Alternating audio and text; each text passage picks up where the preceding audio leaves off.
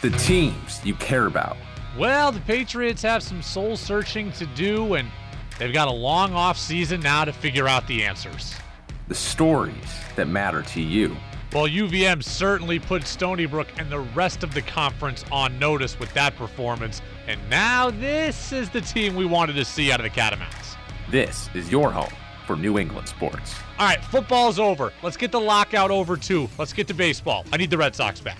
This is the Brady Farkas Show on WDEV AM, FM, and WDEVradio.com. What's up, everybody? Welcome back. Brady Farkas Show on a Tuesday right here on WDEV AM and FM and WDEVradio.com. Mostly full show today. We're up until 6:45. It's high school basketball.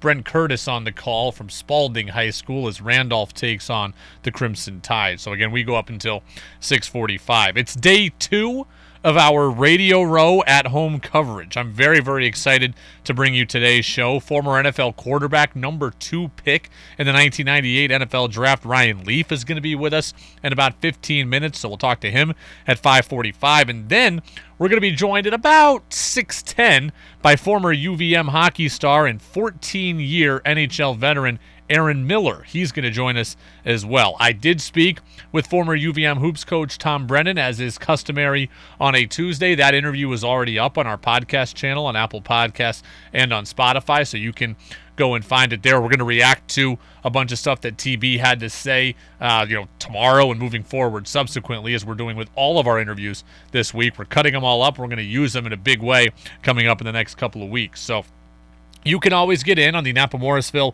Napa-Waterbury text line. That's 802-585-3026. You can also get in on Facebook Live. If you want to watch the show, just go to WDEV's Facebook page, and you can watch us broadcast it live there every single day, and you can also get in on the conversation that way. Everybody, let go. 5, 4, 3, 2, 1. And here we go. And the opening thoughts in the Brady Farkas Show are brought to you by Sticks and Stuff and by Swanton Lumber, Vermont's most complete locally owned home center. Locations in Enosburg, Derby, Middlesex, St. Albans, and at Swanton Lumber. They're online at sticksandstuff.com. Yesterday was Super Bowl Media Day. Now they call it Super Bowl Opening Night. So it used to be Super Bowl Media Day, where you'd show up and each team would get an hour, and you'd mill around, some big arena or stadium floor, and you'd find all the players and all the teams, and you'd talk to them. Now in COVID world, they're virtually done interviews, so the players were made available yesterday. And yesterday, at Super Bowl opening night, Rams receiver Odell Beckham Jr. proved what I was saying this season. Remember back in November when OBJ was released by the Browns, and we were all wondering where he was going to sign, right? Was it going to be with Green Bay? Was it going to be with the Rams? Was it going to be with Seattle? And a lot of people wondered if OBJ would come to the Patriots. He'd always had an affinity for the Patriots and for Tom Brady and for Bill Belichick. And I told you at that time I didn't want Odell Beckham Jr., and I told you that I didn't think he was going to ultimately sign in New England. And yesterday, OBJ was asked just how close he came to signing with the Pats. Very, very, very, very. I think I don't think I joked with him on the phone, but I was like, if this was 3 years ago, it would have been ideal, because Tom is one of the, he's one of my favorite. Now, I am surprised. I have to admit, I'm surprised to hear OBJ say that he was, quote, very close. That one kind of perked my ears up a little bit, because I never really thought that it was likely. But the rest of that clip, the other 15 seconds of that clip, it proves exactly what I thought all along about the Odell Beckham situation. The Patriots, right now, as presently constructed, they're not the draw that people think that they are. Tom Brady was the draw. He was the reason that people wanted to come to New England. He was the reason that people took less, that veterans came here, that ring chasers came here. He was the reason. It's not the Patriots. It's not the Patriot way. It's not Bill Belichick. And Odell Beckham Jr. proved it to you right there. He says, if this was 3 years ago, then I would have come to the Patriots. Tom Brady was my guy. But now, I'm not interested. And look, when Odell Beckham Jr. was released, Patriots were in the midst of a winning streak. Patriots were climbing up the AFC standings. Patriots were seen as a real challenger at the time that OBJ was released. And he wasn't interested. The Patriots themselves, as I told you in November at the time, the Patriots are not a draw right now. Tom Brady was the draw. Now, I don't want to get it confused here. The Patriots are still going to get players. Players will still sign with the Patriots. If you have money to offer and playing time to offer, players will sign with your organization. We've seen that. We saw that last year. Matthew Judon came here. Hunter Henry came here. Jonnu Smith came here. Jalen Mills came here. Nelson Aguilar came here. Kendrick Bourne came here. Nick Folk came back. If you've got money and opportunity, you will get players in the NFL. That's just the way it works. But this idea that you're going to be able to get the ring chasers that you've always gotten, that you're going to be able to reach out to the veterans who are going to be able to, they're willing to take a little bit less to come play for the Patriots, that is not reality anymore. That's not reality for you anymore. That was reality with Tom Brady. That was reality, in to OBJ's words, 3 years ago. Not the case anymore. That proves everything. It's amazing as the season has ended how many things that this show has been right on. We're not right on everything. We got things wrong throughout the course of the year. But it's amazing how many things we have been proven right on, and this is one of them. I didn't think OBJ was going to come here. Why would OBJ want to come to New England? He wanted to play with Brady. It was never about playing for Belichick. It was never about wearing the Patriots uniform. It was about winning a title, and Brady was my means to do that. Brady is gone. Those guys are no longer interested. It's as simple as that. Guys are now flocking to Kansas City. Guys were flocking to Tampa to play with Brady. Guys are flocking to the Rams. Guys are flocking to where they think they can win championships, and that no longer is you. Chris Long a couple years ago took less. Veteran, wanted a title. He came. Martellus Bennett wanted a title. He came. That's not reality for the New England Patriots anymore. And this goes back to what I was saying yesterday. The Patriots are no longer they're no longer always in the conversation. Yesterday I played a cut for you where the national media is forgetting about them. There was a cut from Joe Burrow in which he doesn't mention them as a team to beat in the AFC, and now you have OBJ saying, I was close, but ultimately there was a better fit for me. Look, OBJ would have come here and been the number one wide receiver. Think about this. If Odell Beckham Jr. came to the Patriots, he would have been the number one wide receiver. He passed on that to go be the number 2 for the Los Angeles Rams.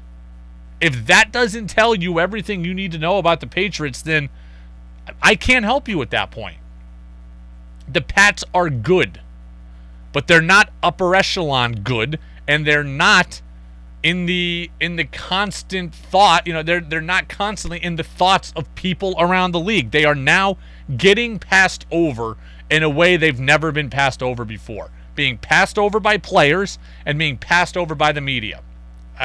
So if you want the Patriots to get back to the Super Bowl next year, and I do, you have to start thinking about how are they going to do that. Well, they're going to have to draft really damn well, because the guys like OBJ, they're not taking less to come here. You have a finite amount of money, and when that money runs out, you're not getting people to do you a solid. Not anymore. They would do that solid for Tom Brady.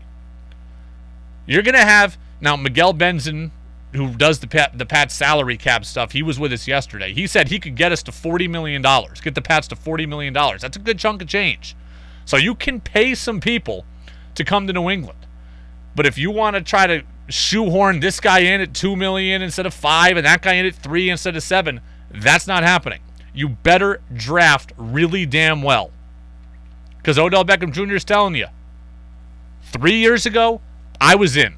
Tom Brady's here, I was in. Now, I'm close, but I'm not going there. And that's going to be a theme. Unless you have the money to pay people what they are worth and then some, in some cases, you're not just getting guys at the rate that you used to. It's the Brady Farkas Show. This is the reality that we live in.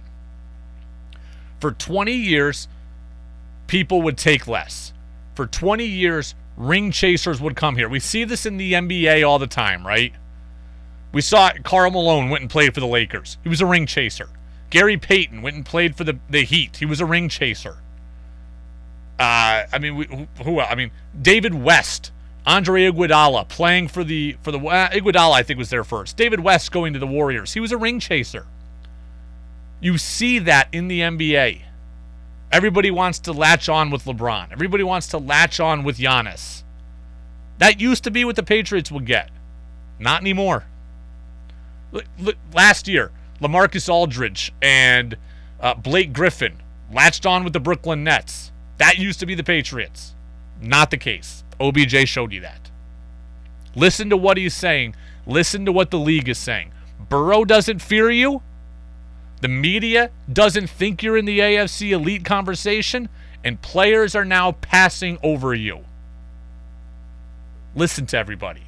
It shows you where the Patriots are at least in terms of their perception. The Brady Farkas Show on WDEV, AM and FM, and WDEVradio.com. Joe gets in, Napa Morrisville, Napa Waterbury text line. Go get Devontae Adams and draft well, and we will be fine. Can you get Devontae Adams? I mentioned Devontae Adams yesterday to Miguel. Laughed at me. Number one, Devontae Adams wants like record-shattering money. Even if the Patriots opened up every single dollar that Miguel thought was possible, 23 or $40 million, what are we going to do here? 15 of it's going to go to J.C. Jackson, and the other 20 is going to go to Devontae Adams, and you got 5 left for everybody else? I don't think that that's reality. Patriots' best bet is draft a wide receiver at pick number 21 and try to sign a guy like Allen Robinson. Maybe he's a guy who would take a little less because of the opportunity. As I said, if you have money and opportunity, you can get guys. So maybe opportunity can get Allen Robinson to New England. But this is not going to be easy. This is not going to be easy. I mean, the Pats can do some things. I don't think they can pay J.C. Jackson and Devontae Adams. Nor do I know that that would be the smartest thing you could possibly do. I think the Patriots should go out and draft a receiver at number 21, and let's start right there. It's the Brady Farkas Show on WDEV, AM and FM, and WDEVradio.com. One other thing that stood out to me yesterday from Super Bowl media opening night, I hadn't realized that Pats wide receiver Kendrick Bourne and Rams star Cooper Kupp, I hadn't realized that they were college teammates. And they weren't college teammates like at Ohio State. If they had been college teammates at Oklahoma or USC or Florida State, some football power, it wouldn't surprise me. They were college teammates at Eastern Washington. Eastern Washington is an FCS school, formerly known as 1AA. And it had Cooper Kupp and Kendrick Bourne. Think about that. A FCS team playing with 2 bona fide NFL wide receiver. Cooper Kupp is in the MVP of the league conversations. And Kendrick Bourne's a guy making $15 million. It's a pretty solid NFL resume in its own right.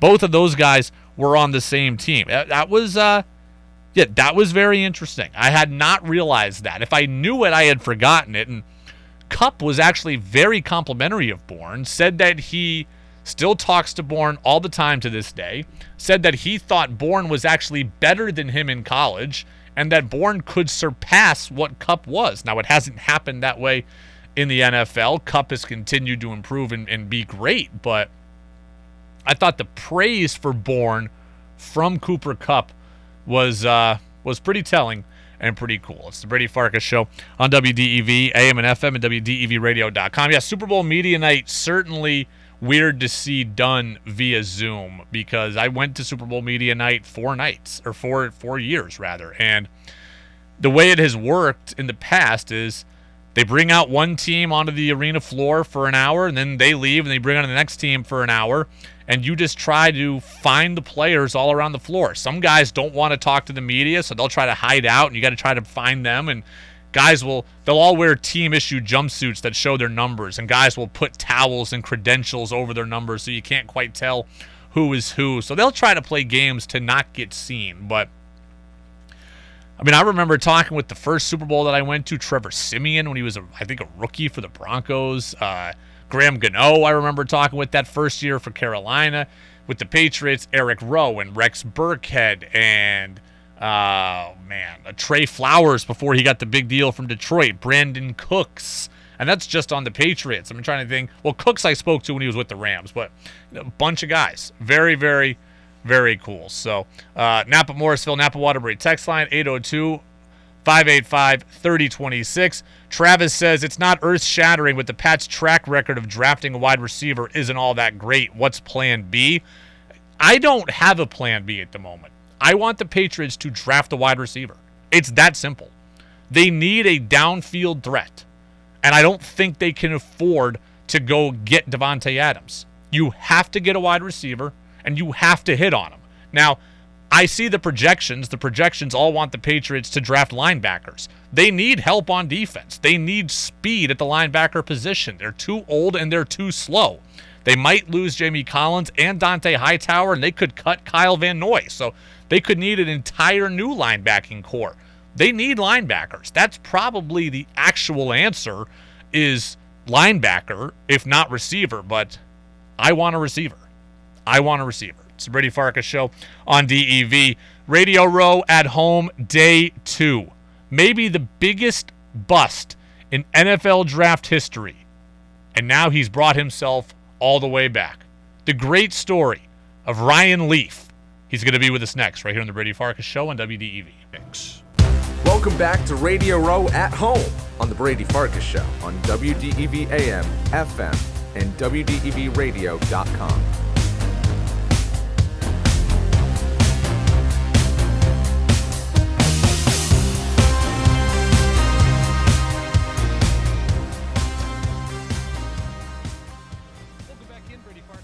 Here on WDEV, AM and FM, and WDEVradio.com. Continuing our countdown towards Bengals and Rams and the Super Bowl, and it is our Radio Row at Home week as we continue on. And now I want to welcome in our next guest, a guy I'm very excited to talk to again. It's Ryan Leaf. He's an NFL and college football analyst at the Believe Podcast Network. He's the host of the Bust Podcast. He's a motivational speaker, and, the former number 2 overall pick in the NFL draft. Ryan, how are you? I'm good, man. Thanks for having me. Happy Super Bowl week. Happy Super Bowl week to you as well. You know, we've spoken multiple times before, so I wanted to attack this interview maybe in a different way than I have before with you. And your story and your overcoming of obstacles is really well told. And I purposely put your NFL career at the end of that introduction. And the reason why I did that is because you've done so much in the last several years that, to me, you're way beyond having just been a former NFL quarterback. At what point were you able to see yourself as more than an NFL quarterback? Was it quick or was it a long process? No, it was a terribly long process, enough that it took me down such a rabbit hole that it almost ended my life, right? Just the resentment around the failure feeling of it all of that encapsulated in what I thought was the end-all, be-all of my identity. And so it took a long time. Very, very okay with who I see in the mirror now, and that's what's made the real difference in my life. How does the NFL help young players transition into the league now, and how maybe has that changed in the 25 years since you came into the league? Well, I think there's some better training around the finance aspect of things, but I don't really think the NFL does too much. It's our responsibility as peers and teammates and and in the NFL brotherhood to be there for one another ultimately, because the NFL is not going to do anything. You are a commodity to them, and if they can, recycle you every 3 years with the new and updated version, that they're more than happy to do that. Up here we cover the Patriots, and so we just went through a whole season with a young quarterback in Mac Jones. How much pressure is on these young quarterbacks, and then how quickly can it all become overwhelming? Well, I mean, I don't know if there was more pressure than New England ever to follow in the footsteps of the greatest of all time, right? How do you come in and do that? So that had to have been incredibly difficult for Mac Jones, but I thought he weathered the storm better than most, right? I thought he ultimately had the best rookie season of anybody at the quarterback position. I think it was fundamentally positive that he ended up in New England rather than somewhere else because of the stability there with Bill Belichick and his staff. It'll be really interesting next year without Josh McDaniels at the helm, what that offense is going to look like and how Mac Jones adjusts in his second year after a Pro Bowl season in his first. Yeah, we've talked a lot about Josh McDaniels leaving, and obviously you went through some instability in your career of a different variety, but how important is that loss for Mac Jones to have a different voice and someone you had gotten comfortable with that's no longer there? Oh, it's got to be incredibly difficult, right? I had 3 head coaches in my first 2 years. How is that possible? Yeah. Well, my head coach got fired midway through the first season, right? I mean, it's something about consistency in that league, right? Continuity, the constant of knowing what's going on, because the less you have to think out on the football field, the better. Allow your talent, your muscle memory to take over. That's what makes the difference. Ryan Leaf with us here on the Brady Farkas Show on WDEV, AM and FM, and WDEVradio.com. Former number 2 pick in the NFL draft, and now does some NFL and college football analyst work for the Believe Podcast Network. We talk about all the pressures on a young quarterback. What was the thing you were most not ready for when it came to entering the league? Was it the money aspect, as you referenced? Was it understanding the playbook? Was it relating to older teammates? What was the thing that stood out most difficult to you? Dealing with failure.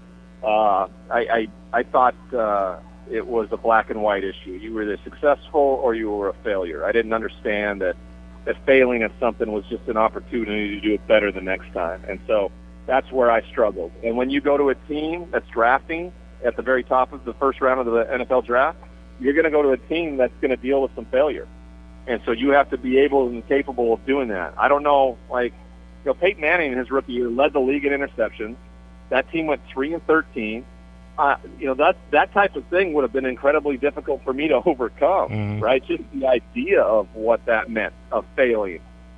You simply have to deal with it in a positive and healthy way, and that's extremely difficult and something that I was very, very unfamiliar with. When it came to Mac Jones, he started this year right from day one, and that is generally more accepted in today's NFL. But when you were coming out, you started day one also, and we weren't used to that. We were used to young quarterbacks sitting behind guys. Do you wish that you had a veteran quarterback to sit behind for a year or two, or did you, at the time, like the idea of playing right away?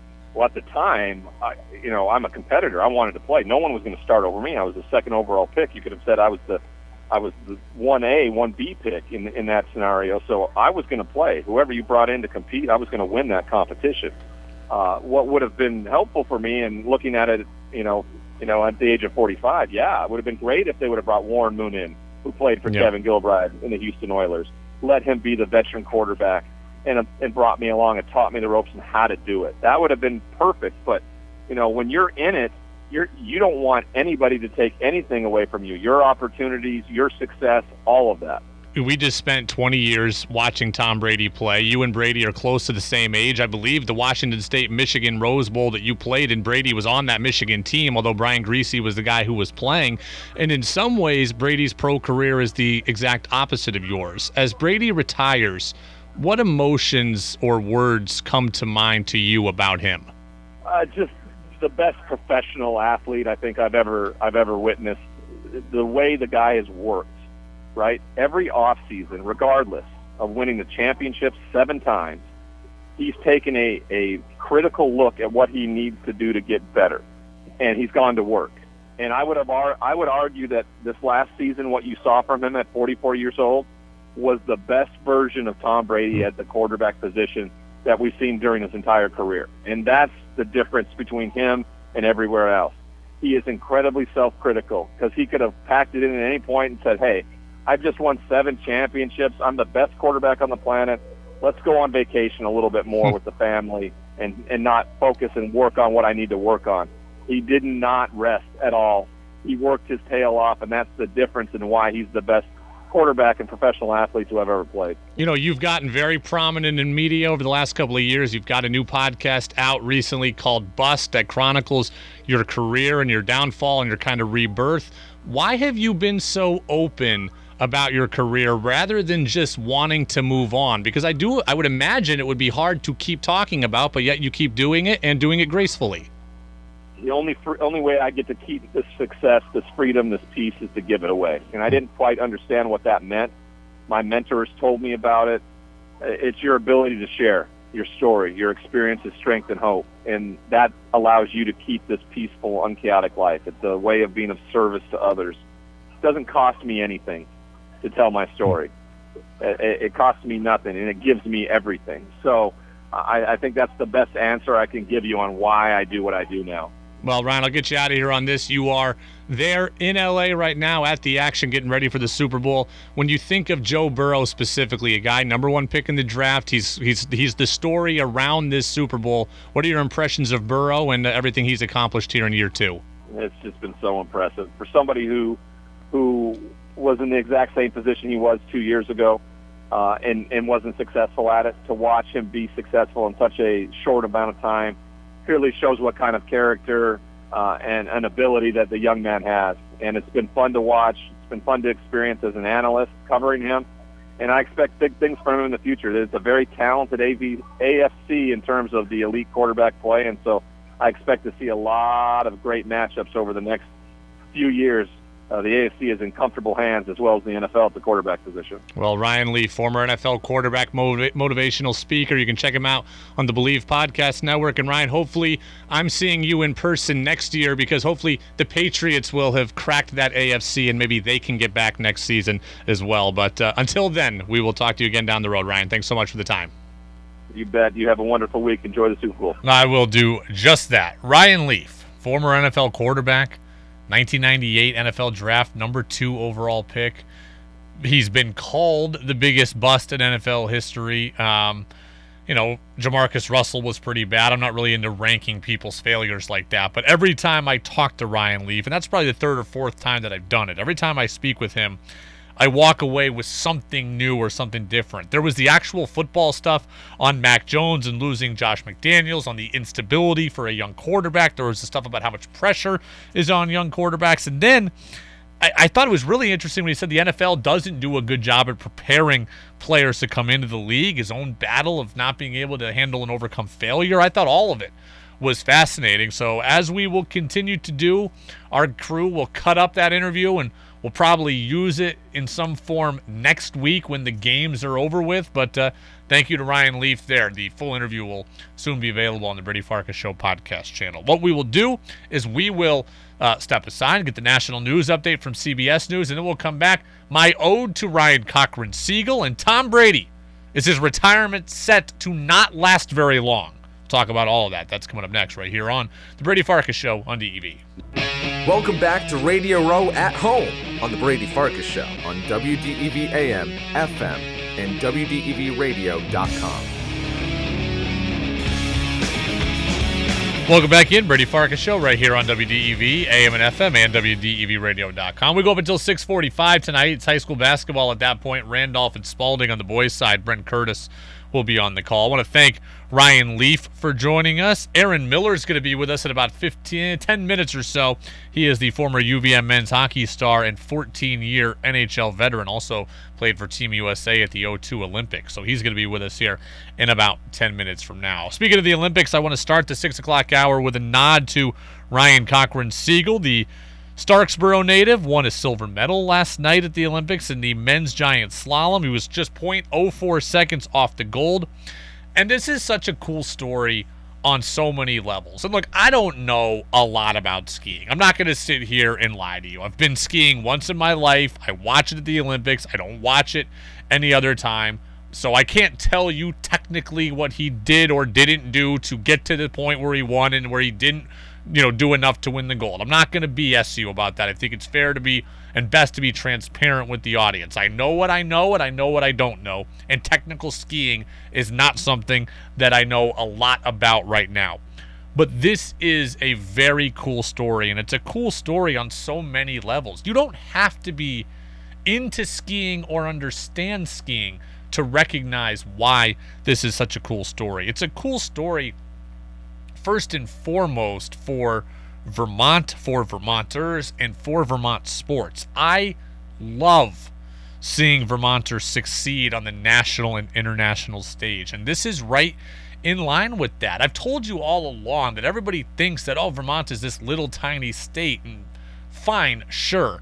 My goal with this show has always been to make Vermont and this market feel way bigger than it is. That's why we are trying to do the things that we're trying to do. Be on Facebook Live, get these guests on the show, have a radio row at home.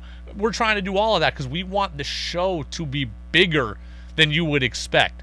Well, these athletes are taking the state profile to a level that's bigger than you would expect. And I love that. And we've seen a lot of this over the last couple of years. It's why I'm so into Amanda Pelkey winning gold at the 2018 Olympics in women's ice hockey. Amanda, she was on this show 2 weeks ago. I think it's awesome to talk with her because she elevated the state in helping Team USA win a gold medal. And I love that about her story.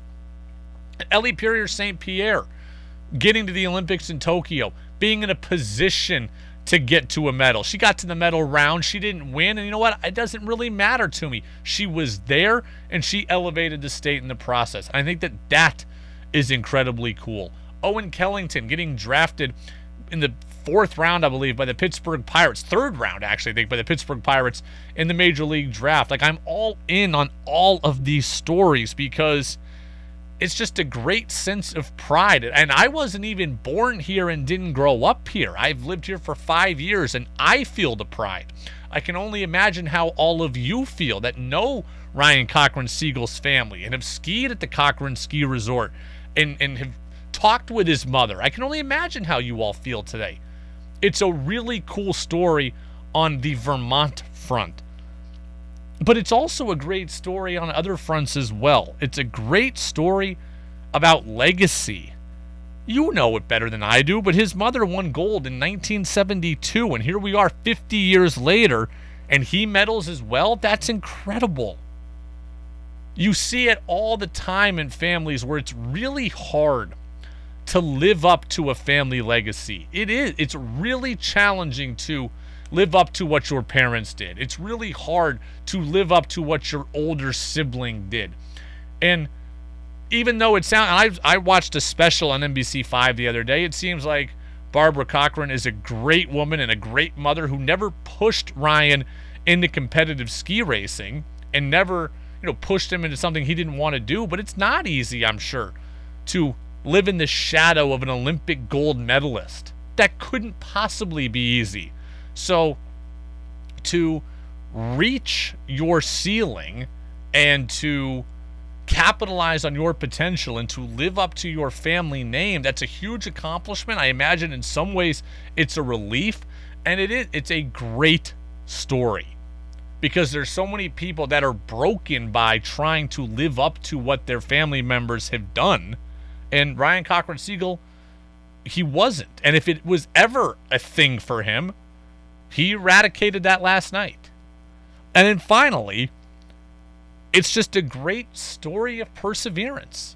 We love the story in sports. It's one of the reasons we love sports, because sports shows us the things that we're not expecting to happen or we don't think that can happen, they actually are possible. 1 year ago today, Ryan Cochran-Siegle was, coming out of the hospital with broken bones. I mean, he had broken his neck a year ago, and here he is medaling in the Olympics on a course that he's never run before because they've never had a World Cup event on this course in China.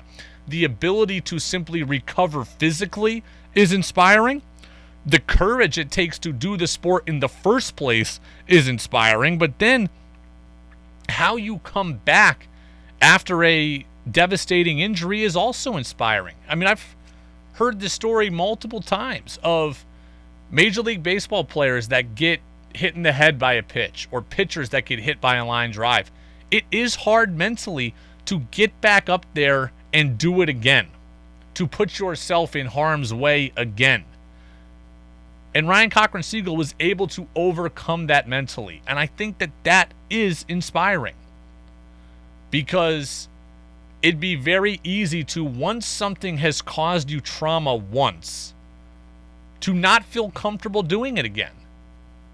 And Ryan Cochran-Siegle not only felt comfortable doing it again, but he felt comfortable doing it at the highest level, in a foreign land, on the biggest stage, and he found a way to come in second. 0.04 seconds off the gold. It's an incredible story, and it's a story that, again, you don't have to know a lot about skiing to appreciate it. I don't know a lot about skiing, and I certainly appreciate it. It is mentally, to do what he has done, it's a real grind, and it's a real testament to his mental toughness and his character. And I got to say, I have a lot of respect for that. It's the Brady Farkas Show on WDEV, AM and FM, and WDEVradio.com. We are on Facebook Live. You can always watch us there and comment. You can also get in on the Napa Morrisville Napa Waterbury text line. That's 802-585-3026. I want to get to the Tom Brady retirement stuff, but we've got Aaron Miller waiting. So we'll get to TB12 at some point before high school basketball. I'm looking at the producers, letting them know, okay, we'll get to him after this. We got Aaron on right now? All right, I want to go out to the phone line. It is Radio Row at Home, day number 2. I am very, very excited about this. The guest list continues to get bigger and bigger and bigger, and I've just emptied out the Rolodex, and here we go. Aaron Miller is on with us now. He's a UVM men's hockey product, 14 years in the NHL, a 2002 Olympian himself for Team USA. Aaron is on the phone with us now. Aaron, thanks for being with us. Radio Row at Home, day 2. How are you? Good, Brady. How you doing? Good. Appreciate you being with us. You know, before we really get into the nuts and bolts of everything, we were just talking about Tom Brady, and he said never say never on coming out of retirement. He retired last week. He's already said never say never on coming back out. You had a long career. When you retired, did you know you were done, or did you have a hard time kind of transitioning back into civilian life? Yeah, it was a struggle, but my body had fallen apart by that point. You know, Tom Brady's still in pretty good shape, so it's tough to walk away when you can still do what you love at a high level. That wasn't the case for me. Basically, nobody wanted me, and my body was falling apart. So yeah, it was time to quit. But different story with Brady. Did you get to a point ever where the family became a big part of the decision-making process? Because it seems like Brady wants to play. His wife has wanted him to retire for years. His kids are getting older. They have their own lives now. Did that ever become a consideration that you thought about? Yeah, absolutely. I had 3 young kids at the time, and when you get towards the end of your career, no one's signing you long-term. So you're just basically one-year deals, and you're moving from city to city, and that starts to get tough on the family. So that was nothing I wanted any part of. But again, Brady can pretty much, decide wherever he wants to play. So it's a different story. It would not surprise me at all if he comes back to football. Well, we will certainly be following that. But again, never say never. He seems like a guy who is going to have a very hard time not seeing himself as an athlete anymore. He has other business ventures. He's got a great family life, but he seems very, very tied to the identity of being an athlete. Did that happen for you right away, where you were able to transition into other things, or did it also take you some time? Yeah, I'm a much different story than Tom Brady. No, it took me a little bit of time. I thought what I was going to do when I retired is just nothing. I thought I was going to fish and golf and hang out. But when you're 35 years old, it just doesn't work that way. So I did that for a few months, and then I found something to do with these restaurants that I'm doing now, and thank God I did, because you got to stay busy, and you got to. The competitive juices never go away, so you got to do something that you can compete at, and business is just like a sport. To be honest with you, you try and do your best and compete every day. Yeah, well, you've got a couple Buffalo Wild Wings franchises, including the one on Shelburne Road in South Burlington. I was actually there a couple weeks ago. It was great. Why did you choose the restaurant field as opposed to anything else? It's just kind of worked out that way. I had a good buddy who was in the restaurant business, and I kind of just fell into it. The things people told me is don't do restaurants and don't go into business with your friends, and I did both, and it's worked out. So you never know what you'll end up doing in life, but you find something you love and you do your best, and I'm lucky to have found that. We're talking with Aaron Miller, former UVM hockey star, 14-year NHL veteran, played with Quebec, Colorado, the Kings, the Canucks, again, a 2002 Olympian. Super Bowl is in LA, and I'm bringing kind of LA to us here for this week. The Stars are certainly out in LA, and you played in LA for a bit. Was there anybody from another sport that you ever wanted to meet during your career, or had you a little starstruck that you came across? There's usually actors and actresses that I was starstruck. Our practice facility was the same as the Lakers. So when Shaq and Kobe were there, so there were some pretty big names. But yeah, that's the way it is out in LA. And the bigger the event, all the stars start to come out. I mean, when I was with the Kings and when we had those rare years when we actually made the playoffs, all of a sudden you'd start to see, right along the glass, all the actors and actresses, they all want to be seen on television. So it's fantasy land out there, but it's a great place to have a Super Bowl. 2002 Winter Olympian in Salt Lake, got to be a part of the Olympics on home soil. You've told me on a couple different occasions that's one of the coolest things you've done in your career. What made the whole thing so memorable to you? Oh, probably having my family around. It was great that it was in the States. It was real easy to rent a house and then, just get your way around to all the different events. And my entire family was there, and we had success. We won a silver. It was just a really special thing, ever since a kid, and watching the 1980 team win the gold. It was a dream of mine. But when, you turn pro and it was all amateurs at the point, you never thought there'd be a chance. And then there was. So I was extremely privileged to play in that, and it was just a great experience. It's hard to believe it was 20 years ago. Yeah, unbelievable. Winter Olympics going on right now in Beijing. The women's hockey tournament is going on as we speak. Men's hockey is going to get going here in a couple of days. No NHL guys this year because of COVID. Are you, from a fan's perspective, are you more or less interested in Olympic hockey without the NHL guys?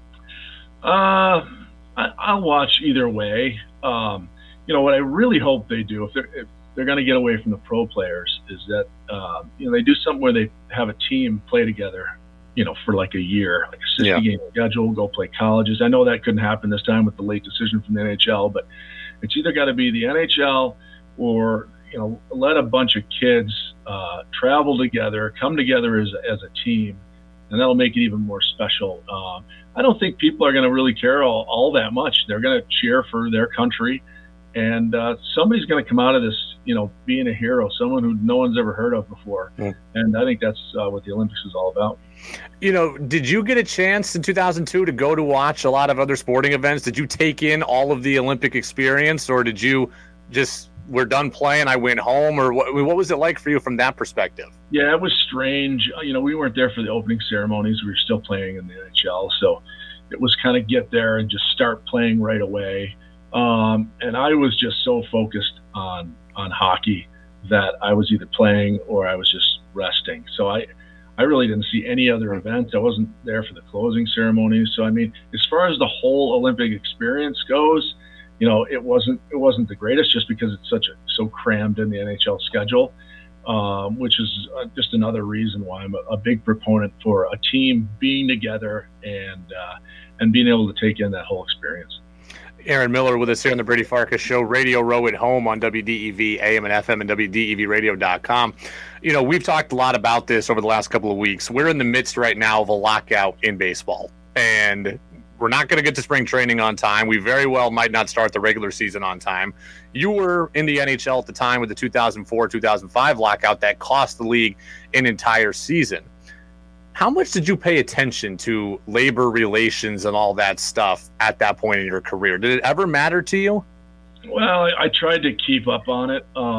It's a tough deal when you're part of a union. You've got to you kind of toe the line, regardless of how you may feel. I mean, I lost not only a full season of pay, but I had 3 years left in my contract, and that was docked 25%. They cut that off too, so I lost a lot of money in that lockout that I'll never get back. And in the end, we just kind of took what we were fighting for. We just took it in the end anyway. So it's tough for these athletes. They just want to play, but you get these unions involved, and you get these owners.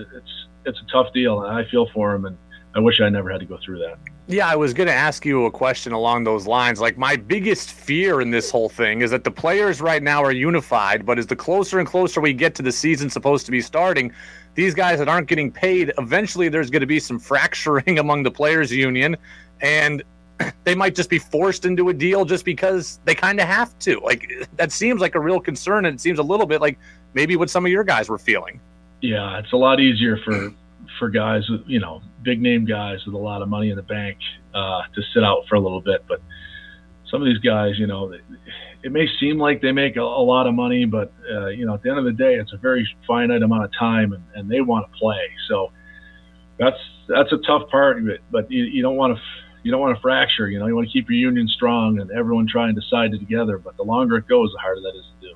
The one thing I wonder about, and I don't know if you know the answer to this, but the one thing the baseball players have now that you guys didn't is so many more ways to get their message out and so many more ways to get sympathy from the fans or get the fans to take their side.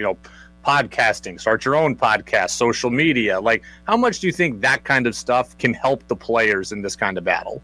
Well, it can help and it can hurt too if there's a lot of different messages getting out there. Social media, I'm glad it wasn't around when I was playing. I don't need everyone having a phone in their pocket and being able to say whatever. It just complicates things, to be honest with you. And I hope that those players can stay unified, because that's where you have all the power.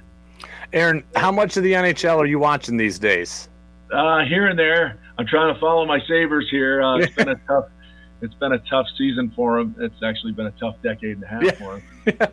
But I just started watching more, getting back into hockey. I think the game is great. I think they've made some tremendous changes. It's faster than it's ever been. It's more skilled. I mean, when you're watching this Trevor Zegras, not so much of the game is played with the puck in the air now, and I think that's only going to change more and more. It's great for the fans. Some old school people don't like it, but I think it's awesome. I think the skill is greater than it's ever been. You mentioned just getting back into it. Why did you go away from it? I don't know. I just kind of got burnt out. I just stopped watching it. I got more into. I love golf.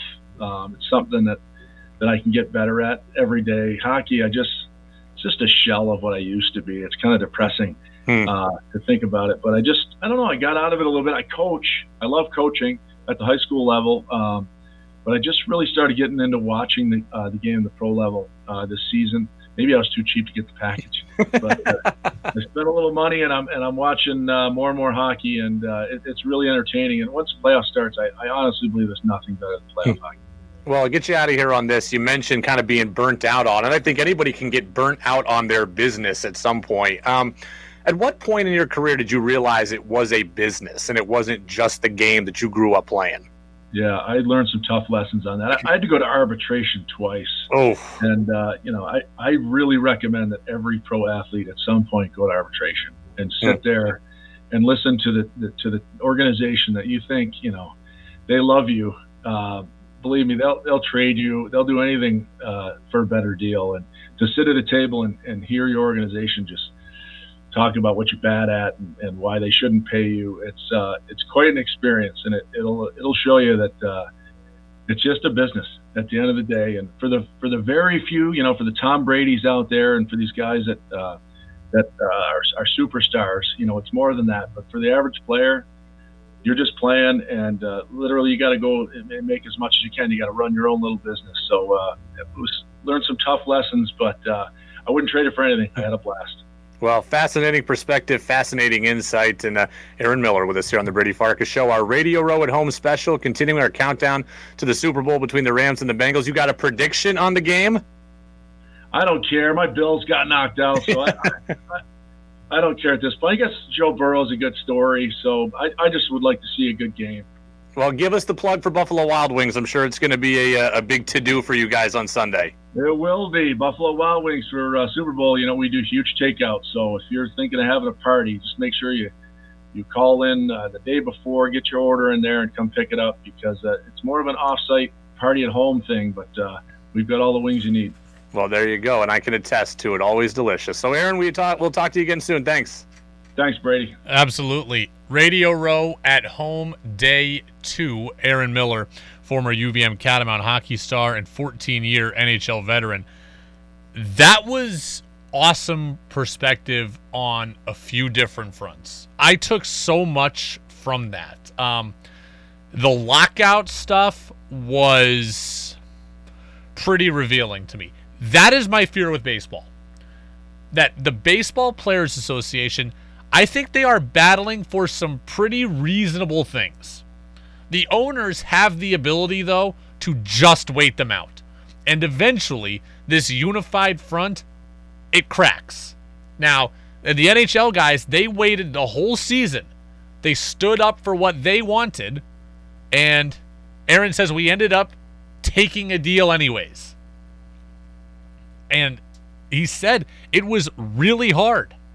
Guys lost a lot of money. He lost a lot of money. Younger players, these guys don't get paid during the season, and they don't get paid unless it's the season, and they don't get paid, if you're not playing, if the league's not in session. So at some point, the baseball guys are going to crack.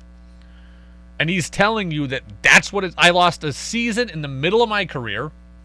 I lost a bunch of money. He goes, I wish I didn't have to go through it. He goes, I wanted to play. I had to do what the union wanted, but I wanted to play. That was fascinating insight. The Olympic stuff was fascinating as well. So Aaron Miller is awesome. And yeah, Buffalo Wild Wings, Shelburne Road in South Burlington. Aaron is one of the owners there. So really good stuff. Really good stuff. We will, that interview we'll get up on the podcast channel ASAP. We'll get the cuts from that, and we'll have a bunch of stuff to react to over the course of us, probably starting next week. This week we do the interviews. Monday we come in, we talk about the game for the most part, and then we go into kind of a lull. We won't have baseball. We won't have football games to discuss and a lot of football content to discuss. We'll have the NBA. We'll start getting next week into a lot of Celtics and a lot of Bruins on the NHL side, and we'll be reacting to a lot of the things that we heard this week during Radio Row at Home. Pretty good stuff there from Aaron Miller. Enjoyed talking with him. The show is brought to you in part by Pro Driver Training. That's Pro Driver Training, Vermont's premier truck driver training school. Online at prodrivercdl.com. That's online at prodrivercdl.com.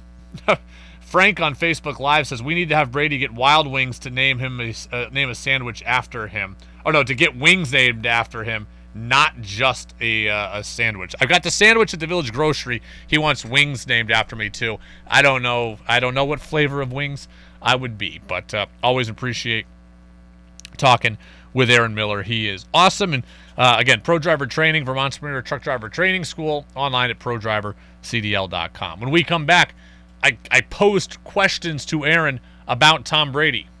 Tom Brady's retirement. It's been a week, and he doesn't sound like he's fully committed to it. What's the latest, and do I want to see Tom Brady come back? I'll give you my spin on that. That's next on DEV. Welcome back to Radio Row at Home on the Brady Farkas Show on WDEV AM, FM, and WDEVradio.com.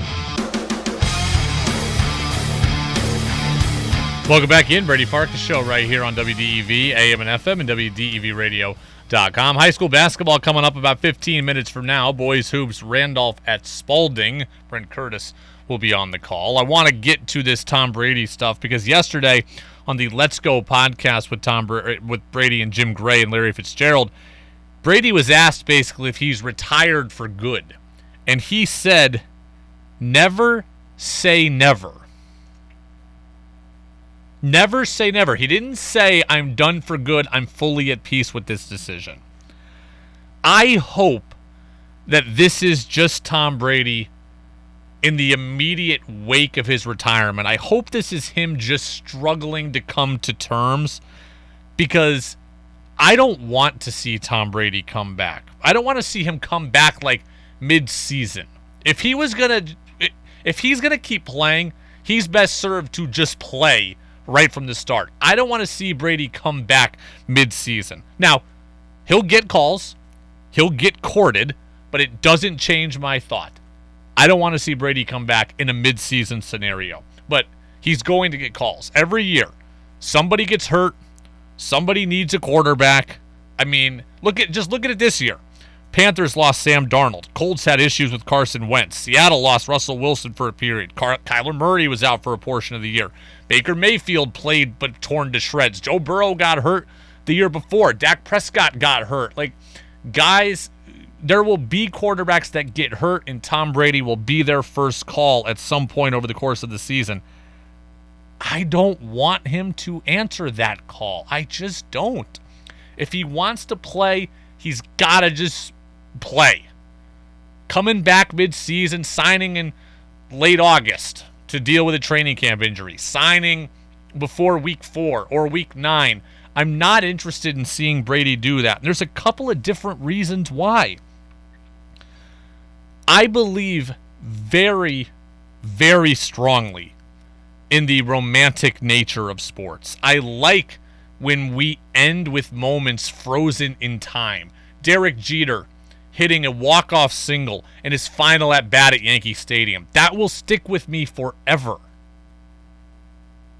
John Elway helicoptering through the air and winning a Super Bowl and then going out.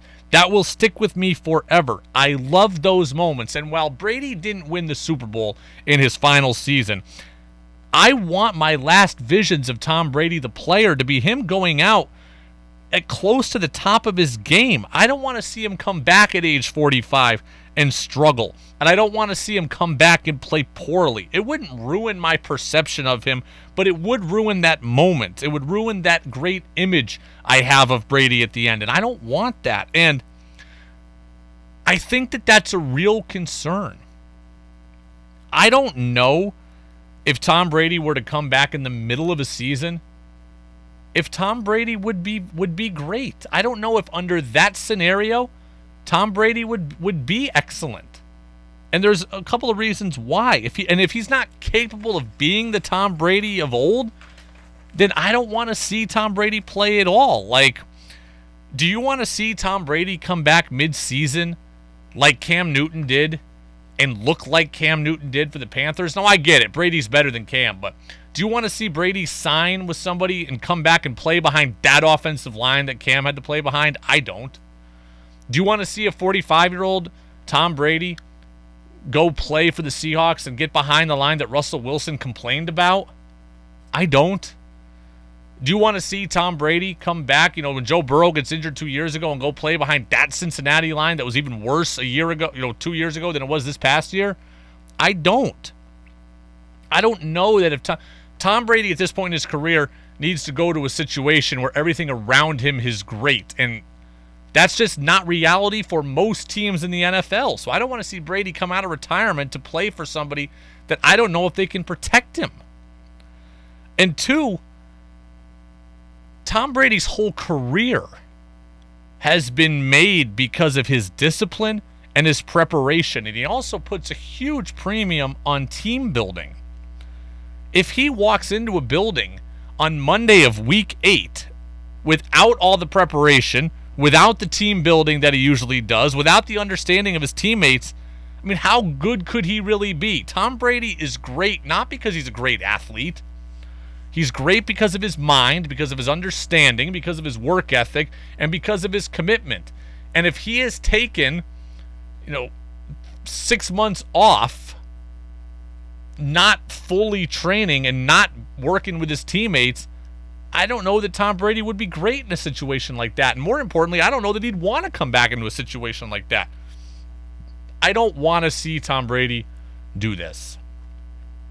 I hope that right now, Tom Brady is just struggling to come to terms with everything. And I get it. It would be very hard to realize that you are not what you used to be, or that you can no longer do the thing that has made you great. It would be extremely hard. Aaron Miller just told us how hard it was. Now, he said, my body was broken, so I had to walk away, but I didn't want to. I hope this is Brady just having a tough time at the beginning, and I hope in 2 months and 4 months and 6 months he'll have more clarity to realize I shouldn't come back.